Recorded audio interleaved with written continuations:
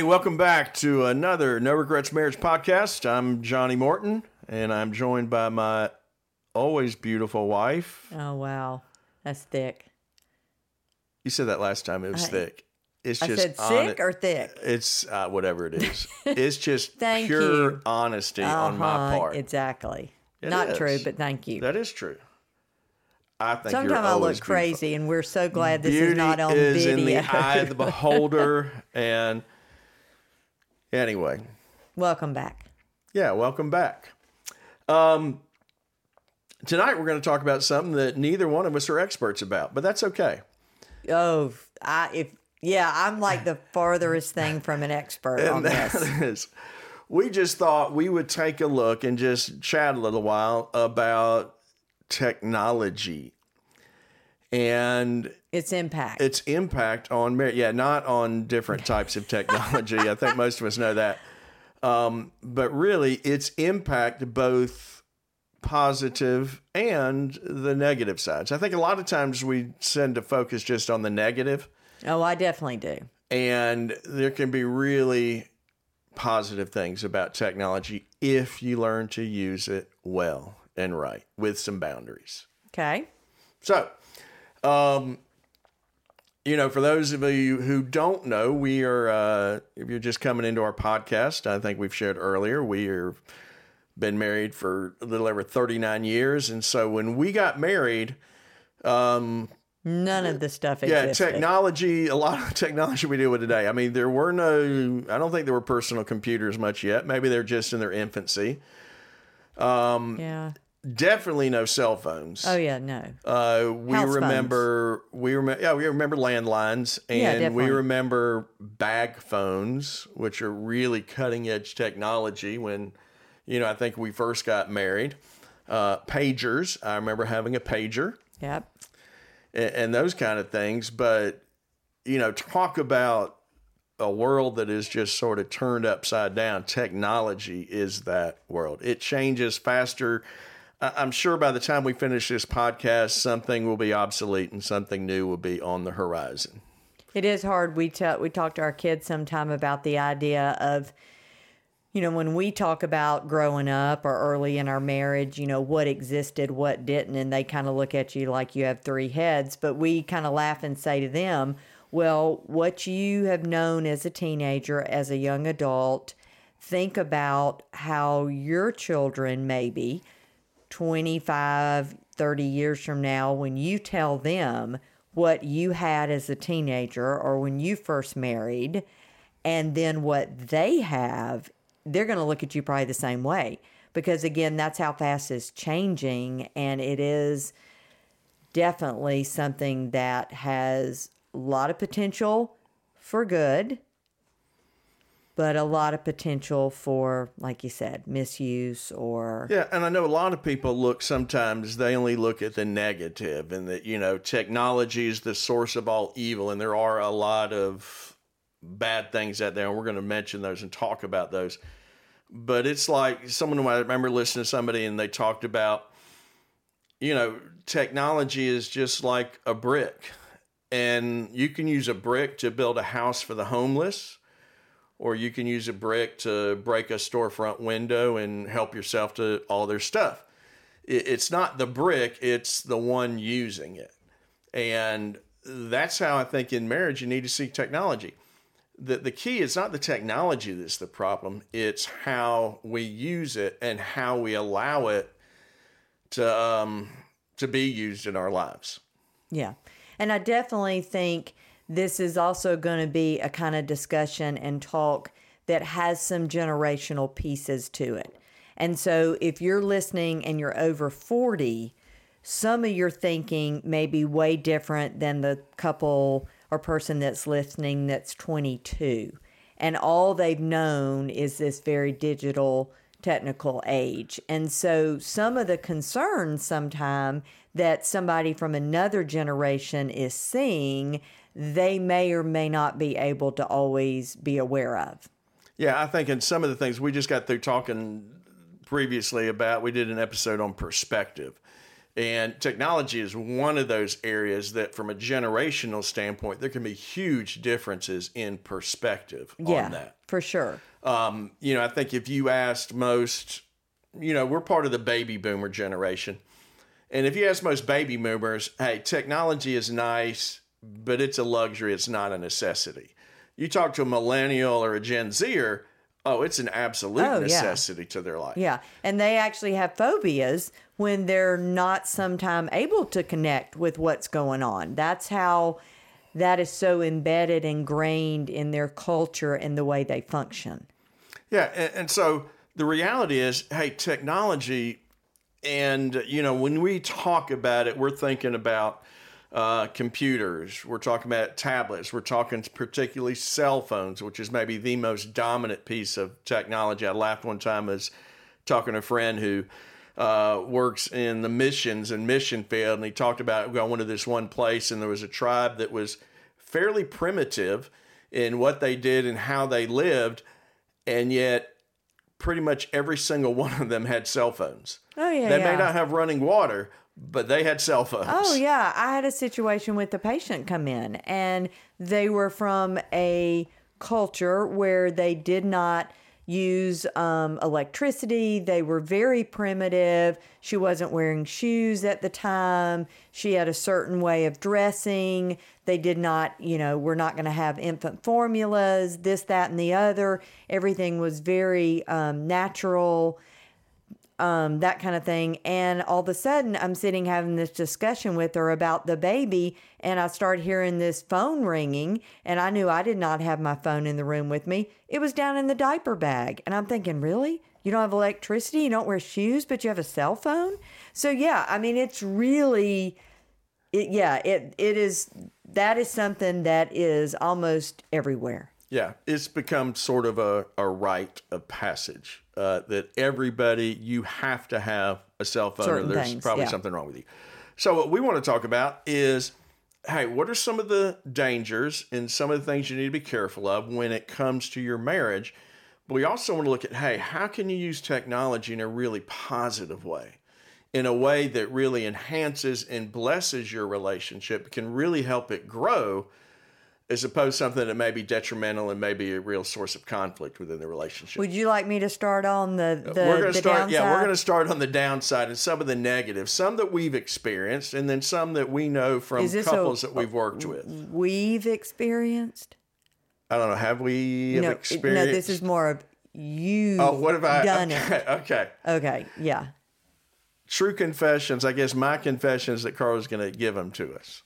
Go ahead. Well, now, I was going to say our challenge is you get obsessed when you are on your computer, looking at your phone, whatever. Okay, so I guess those would be the two main things you're looking at. And you get, I guess, alerts or notifications like every single sport with every single thing that could be happening anywhere in the world. You want to keep up with what's going on, Carla. So there's a constant little ping, ping, ping. And I'm like, is somebody texting you? No, that's just so-and-so soccer. That's just so-and-so draft. That's just so-and-so this. So, yeah, that's like Are you saying that's a problem? I'm leaning toward how this is a problem, right? That's what I'm talking about right now. Okay. So that can be a constant source of, you could say, interruption, maybe. Distraction. And so where does that come to play? When does that tend to irritate you the most? Oh, okay. Well, this is the thing. You walk in the room and you say, hey, I'm going to say, like I say, like, hey, sweetheart, could you... Would you, or I just holler out something, kind of a question, a statement, something. Now, if I'm not looking at you and I realize you're on the phone, looking at your computer, that kind of thing, then I don't realize, because you're 10 feet away, that you didn't, quote, hear me because you're engrossed in this device. Right. So therefore, I confess that says to me, my voice, my presence is not as strong of a attraction. Not important. It's not that whatever text, whatever messages you're getting are more important than I am. Yes. Yeah, now, and that's one of the things, and so that's one of the big barriers. It can be a huge communication barrier and Yes. downer.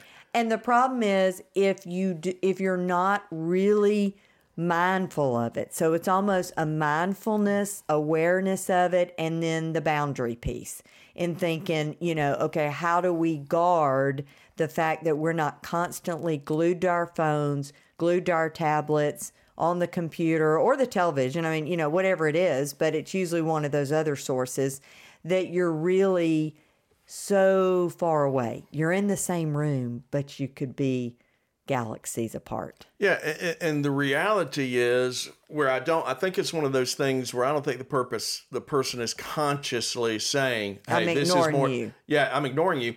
We become so, I guess, almost addicted. Yes. To the dings and the vibrations or whatever else the notification might happen to be, that it's almost like, hey, whatever this is on my phone is the most important thing going on right now. And I need to pay attention to it. We talk about, now you have the smart watches where they don't have to be looking at their phone. And you've mentioned this before, that you're in a conversation, all of a sudden you see somebody and turn their wrist. They look at their watch because they've gotten a message, they've gotten something, and immediately they've lost them. Yep. And ultimately, whether they mean that or not, the ultimate message that comes from that is this is more important than you are. Than what you're saying. You're in the moment with me, but I'm more interested in what's coming across my phone or my watch or whatever. And that happens at work. That happens in relationships, friendships, gatherings. And I think, and again, I may be speaking from a generational piece here, so I'm owning up to this. That to me equates to back in the day, if we'd have been standing in the room and you were telling me something, the telephone's ringing and I just pick it up and just start in with who's ever on the phone and just leave you halfway in your sentence. And we do that every single day when we allow that phone, watch, whatever, to trump whoever's in front of us. So I think and let's go ahead and talk about it now. Hey, what's one of the solutions? It's not, let's just say this right now, that's not a good thing. Now, we're not talking about, there may be something that you are waiting for an incredibly important phone call or message or something. And that does I understand trump. that. Yeah. And you just say, hey, I've been waiting on this message. Can you excuse me for it? Let me do it. But that's not usually how it happens. And the whole key here is in so many other aspects of marriage, you've just got to have some self-discipline here. And you just got to create that, whether that's keep it in your pocket, put it on silent if you need to, while you're talking to somebody, however you need to do it. Or even just a matter of just having the self-discipline to put it away, to put it down, to stick it in your pocket, whatever you need to do, and focus on the person that's conversing with you. And I think a lot of couples, we've heard couples, and we did this with the children coming along at certain points when they had phones. So you may have some boundaries like you do with your kids, if you've got kids of age that would have them, which is almost anybody past kindergarten, I think. But anyway, okay, we don't have them at the dinner table. Put your phones away. We're going to talk while we eat dinner. Or with your kids, you're going to say, hey, at a certain time, I need your cell phone to plug in up here at night. Maybe they don't get to take them to their room or keep them all night or whatever that it looks like. But the same thing may be true in your relationship. Like maybe you have a 30-minute, technology-free time. Maybe that's at dinner. Maybe it's you have a few minutes at night once you get the kids down and you just put that away as opposed to just surfing the internet, surfing Facebook, what are all the other, Snapchat, all the other things. Twitter, and Instagram. You're following somebody, Instagram. And for younger generation, TikTok. So you just put it down and you say, let's talk for a few minutes. Because I guarantee you, if you do not, there will be conversations, connections that you are missing because of that device.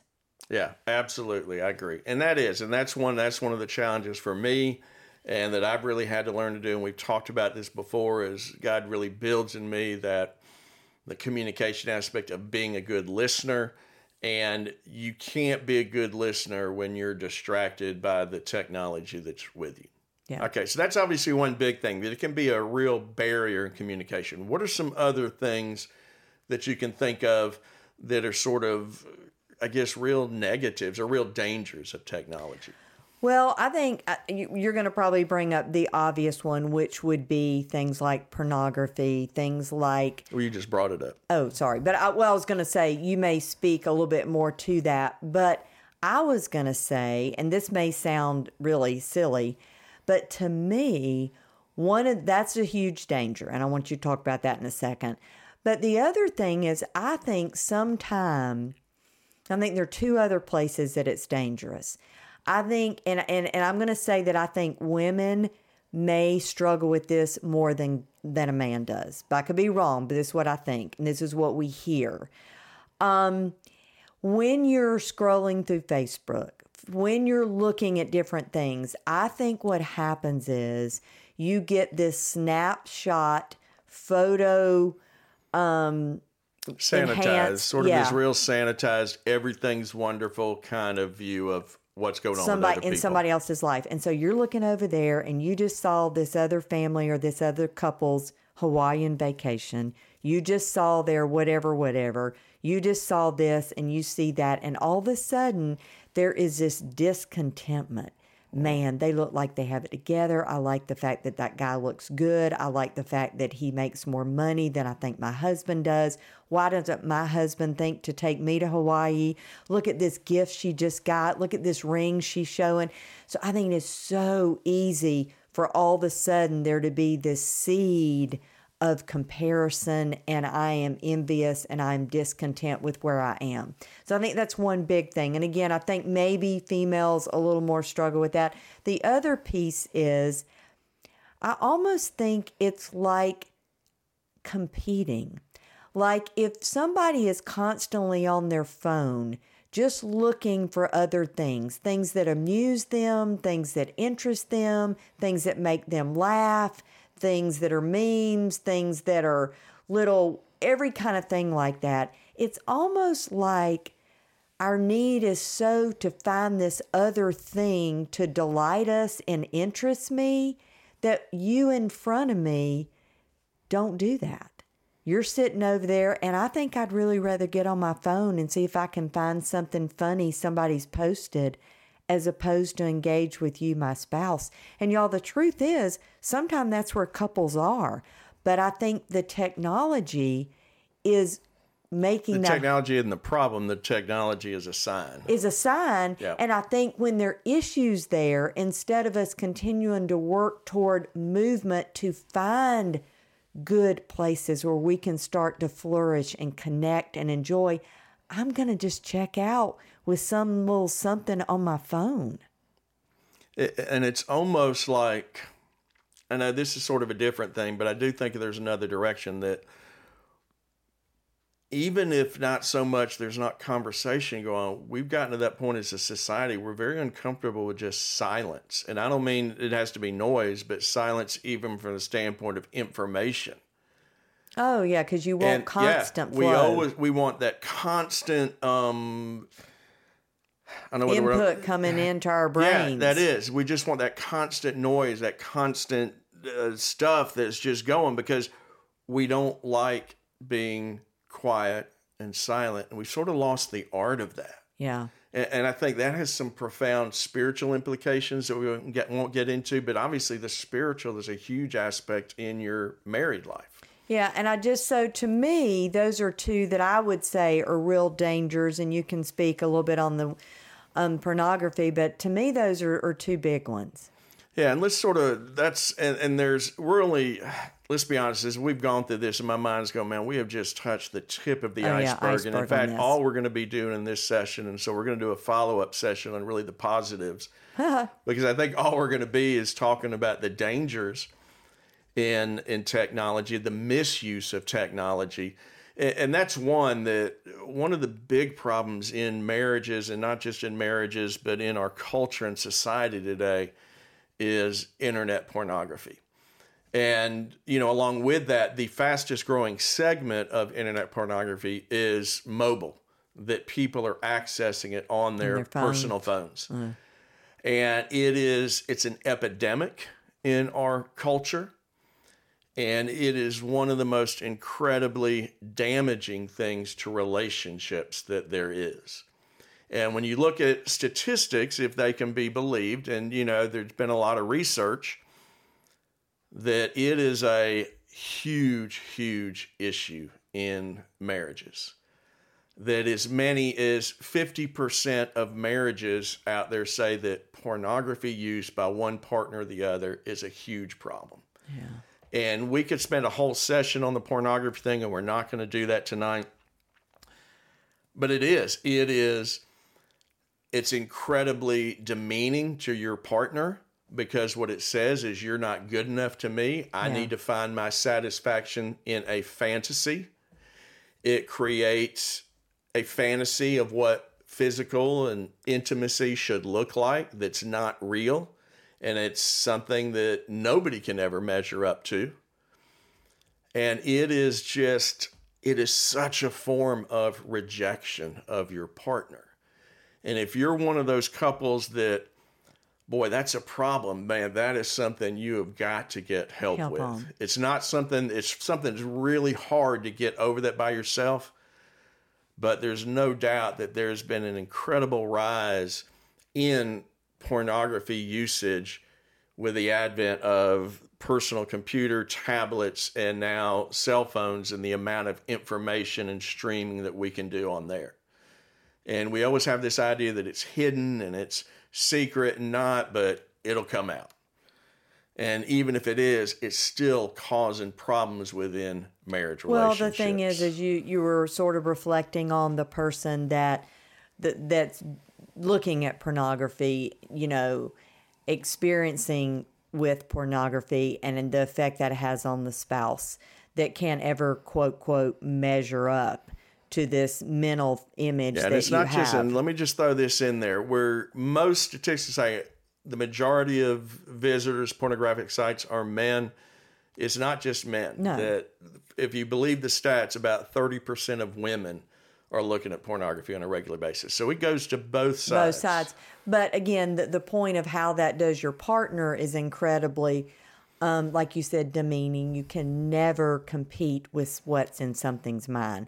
But the other piece of that is the bondage that the person gets in, because it is one of those addiction, like really any addiction. It leads down a slippery slope that may start out where you think you can control it. And ultimately, like every kind of addiction, you're in bondage. It is controlling you. And whether or not you think anybody knows yet, it is impacting your marriage in every way. Yeah. And for a lot of people, and I speak to both men and women, if this is something you're struggling in your marriage, that for most people is something that started back in their younger years, their teen years. And it's something that either they saw as it's not a problem, or it doesn't really matter, it's inoffensive, or even a lot of times people that want to stop it and they know it's wrong, they don't know how to. And so that's one of those areas you have got to get help. Seek a good counselor that can help you deal with what's become really a psychological addiction there.